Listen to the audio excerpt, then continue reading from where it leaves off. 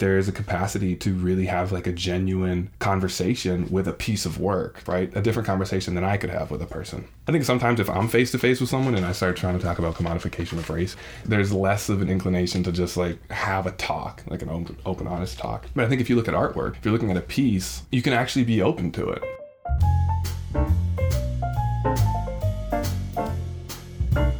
Hello and welcome to AI, also known as Arts In, the podcast produced by Creative Pinellas. I'm Barbara St. Clair, your host, and I am here with Jake Troily, who is a painter and was an emerging artist grantee for Creative Pinellas. I think here in Pinellas County, the emerging artists are sort of the real volcanic engine of what's going on here. Thank you. So I'm a representational painter and I'm an oil painter. And oil painting, of course, has a very grand history. When you think masterful paintings, you usually think oil, right?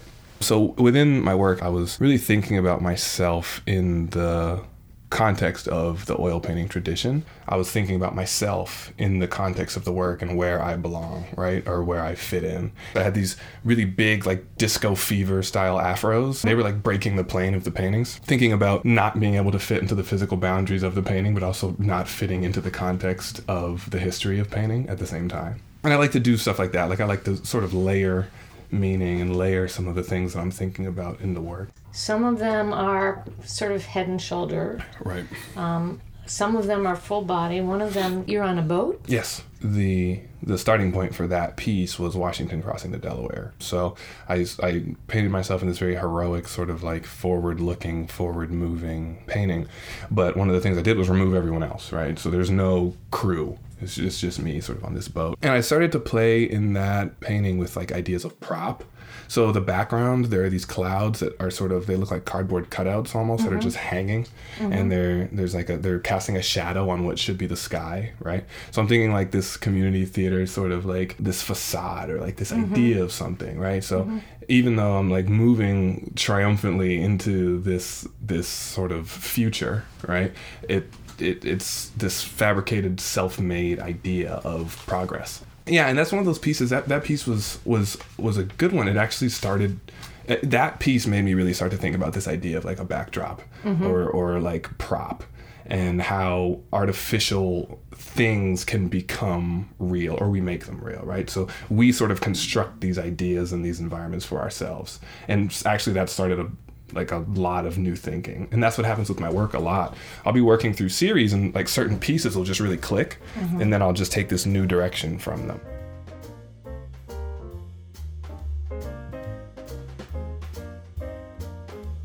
Facial expression is really important. I think in the history of oil painting and portrait painting especially, there's so much subtlety in the face and in the expression that I started to really think about that. Like the prayer piece, I'm like praying and I have this bird in my hair and there's like this goofy sort of like forced smile, like this almost like just stuck in this moment. And I think that's one of the things that I think about. I want it to feel a little bit forced. I want it to feel a little bit like self-critical or just like not really believing itself, right? And that's one of the things that obviously I was trying to echo with that work, but the facial expression I thought was where it became most successful. I think too, I mean, when you think about portrait painting, a smile or a gesture like that makes it really contemporary, because in the classic tradition, they weren't smiling. They couldn't, usually it was just long sessions of sitting. So it was the sort of expressionless face. So doing that, I think, makes it more contemporary too, which is really important. It's one of the things that I strive for. And it's hard when you're looking at old painters and old paintings like that. You just want to make sure that you balance and stay contemporary and relevant, I think if you're painting in this like old fashioned in earnest, then it kind of becomes a little bit stale. This is something I've been really thinking about, is taking my agency as a painter, right? Just really allowing myself to create a reality, right? In this illusionistic space. Because, I mean, it's totally mine to dictate. I mean, with painting, it's developing a language. And one thing that I do know that's really important, especially for my work, is my usage of humor. I think that humor, for me, is important. One, because it is a coping mechanism. Two, I think it's a language that people speak and understand. But three, I think it allows for a window of accessibility that's really interesting to me. I want people to be able to access the work in very different ways, right? I just want there to be a way in to have the conversations that I think are more important. And sometimes I think that we're a little bit resistant to having, or can be, or not ready to have, and then that humor might soften the blow or bring us in or allow us to have a conversation in a different way than we expected. So what conversations are the self-portraits? I would say self-awareness, right? My work talks a lot about race and the commodification of race, the commodification of culture, the commodification of outrage in our bodies and things like that. So with that series specifically, I really started to think about my place as a person of color in paintings, especially paintings that were referencing this classical tradition in which I wouldn't typically be represented. And I also started to deal with my ethnicity, right? I'm biracial.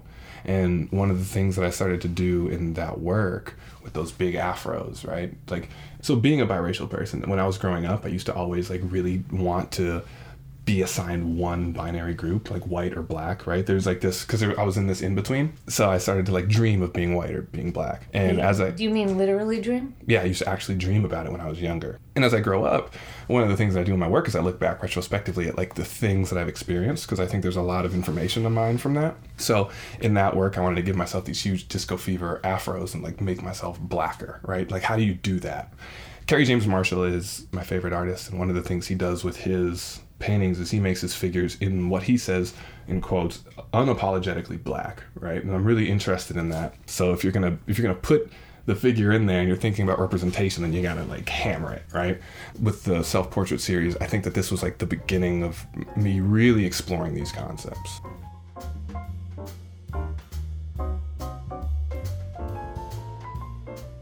So let's talk about commodification of race. So when I say commodification of race, what I mean is when ideas of what race is or what culture is are almost manufactured and then sold to us, given to us, right? When we're projected with images or ideas of who or what we are. And that goes for everybody, right? When we have these ideas projected, what does that mean? What does that mean for these ideas of self to be taught to us by someone who's not us? One of my pieces is big. It's like 6 feet tall, 8 feet long. Yeah. And it's called Everything Must Go, Maybe Even You. And it's all these figures, and they're like little self-portraits, and they're in this giant, it's a shopping mall / museum / gift shop. Like they're just moving through this space and looking at things like paintings by Kerry James Marshall, paintings by Dana Schutz. If you know Dana Schutz, she did the Emmett Till painting that was at the Whitney Biennial, and everyone was like really upset. And they're like going through the gift shop, and there's like Black Lives Matter shirts and like things that have sort of become like memorabilia, or like things that are just like commodities, exactly.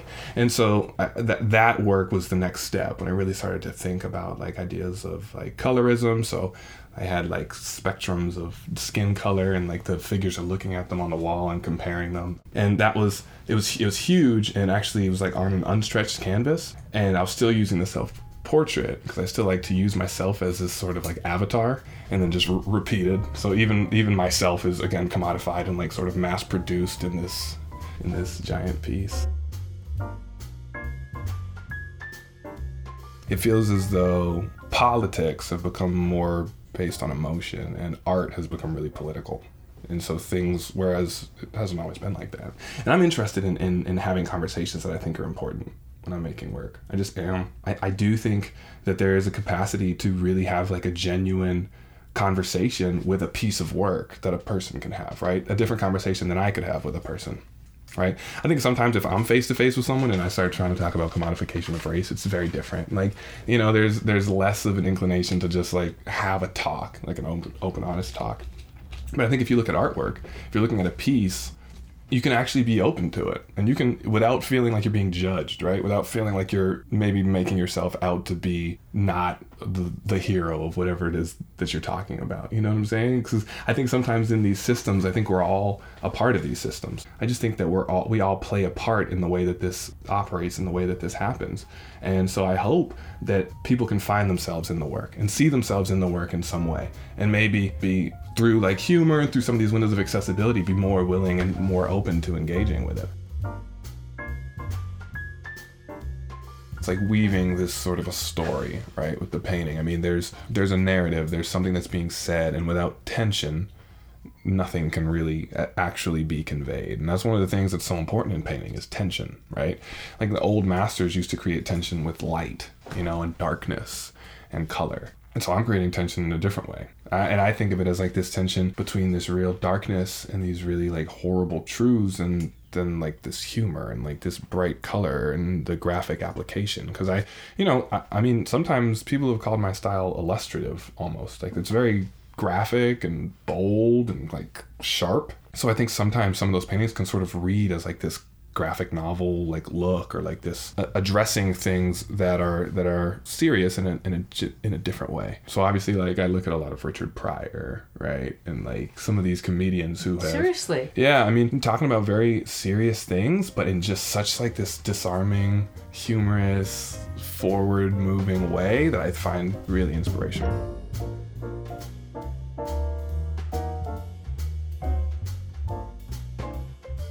So what are some of the things that you're thinking about? I know we've talked about some of the things that your work is doing.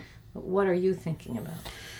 The conversation about identity and about race and about prepackaged self, and the way that our social networks and the way that we intake information function and what they're doing to that, and how systems of division continue to be upheld, and where they are rooted and how we can get around them. But when you approach a painting, is that the question you have in your head, or is it a different, more specific question? Yeah, I'm just thinking about different ways to open up these conversations, right? I think that's probably more important. So recently what I've been doing is, like, I work in collage a lot. So I'm making these collage backdrops that I'm then hanging paintings on.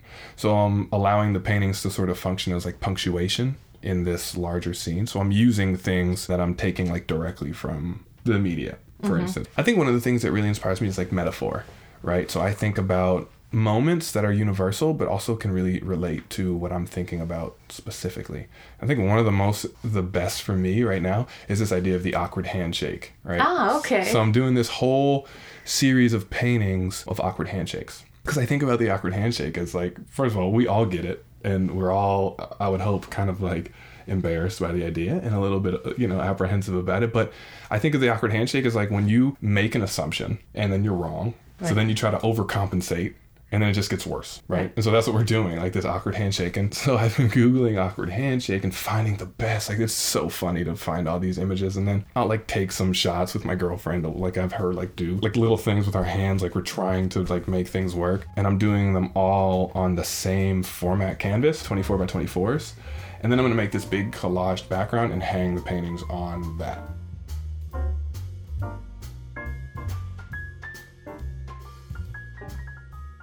You actually grew up in a theater environment. My mom was always in the theater. So we moved down from Boston when I was 9, and she was working at American Stage. And so I was always around theater. And at that time, I was so bored by it. But now, looking back, it was so important. It was just so influential. Like, I mean, I was at Shakespeare in the Park every year for every single show, right? So it was just like, as a kid, I was like, oh my. But now I can like understand Shakespeare, and I think that's great. One of the other things too was I was surrounded by a lot of artists from a very young age. I think that's important. I think it's also important for me to see older men that were artists. I think there's like this really horrible stigma about artistry and men, and I just like I never felt that, right? Like I was always like, oh yeah, this is totally something that is reasonable for me to do at any point in time, even though I was never like inclined to be a theatrical performer. The artistry was in that environment. And I mean, because we were close with American Stage, they were close to like the Morian Arts Center, and all these, it was just great. I mean, St. Pete, and it's always been awesome. It's always been a great artistic community. Well, one of the things that strikes me is that there's a performative aspect in your painting. Right. Certainly it's very theatrical. They certainly have a staged quality. And people are characters as well as people. Right. No, definitely.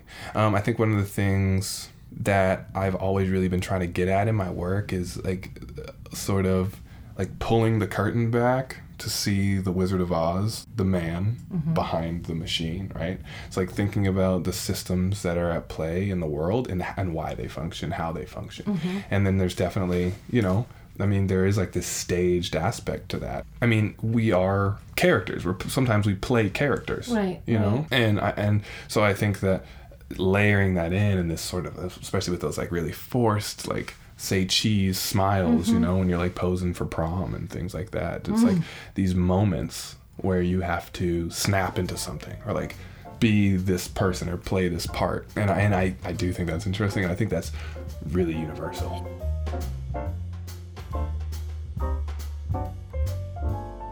I'm really interested in contrast, period, because I think contrast is another way to create tension.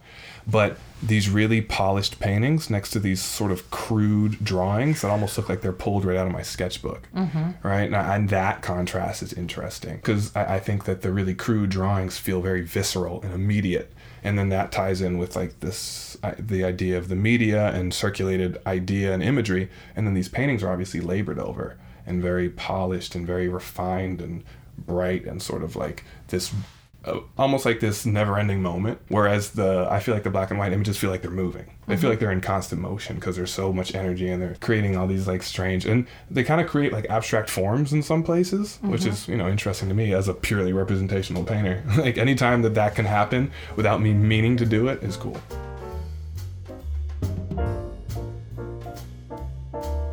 So you just defined yourself as a purely representational painter. What is it about representational work that you connect with? I think it's because I really want to have a conversation with my work. Like I want my work to have an intent, right? There's something that I'm thinking about and I want the work to embody that or at least touch on it or bring you into the conversation. And for me, the best way to make that happen is through representation, through imagery that you can respond to and relate to and things that you've seen. And I think that's one of the strengths of this collage work because I'm taking images right from the source. So you've seen these things, you know the cast of Friends just as well as I do. So I think that's another way to give a window of accessibility.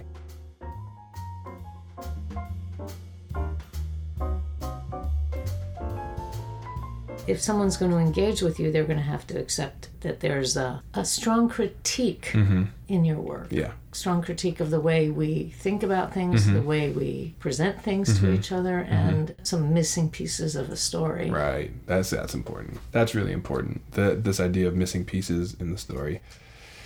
Yeah. It's actually one of the things that's in this new work. I had like little paintings of all the people that are on our dollar bills, essentially. And mostly it's like slave owners and white supremacists. I just think we have to sometimes look around and see the things that are just staring at us in the face. You know, just like really staring at us. And again, like it's to an extent, it's funny. It's almost absurd.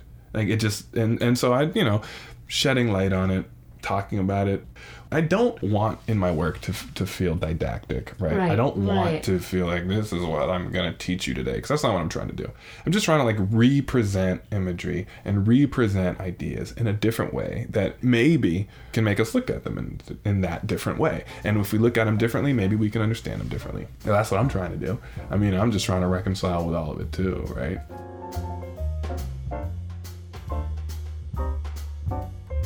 I've been applying for a lot. One of the things about Creative Pinellas in that application process was it really got me kind of started with like almost constantly being applying for things and opportunities, which I think is important for an artist to do. I think we always have to have like rolling applications going and things that we're just shooting out. Because one of my professors actually said, as an artist, if you apply for 10 things and get accepted into one, you're doing a good job. So like for the most part, it's just like shooting buckshot off. Like you just need to just fire as many into the air as you possibly can.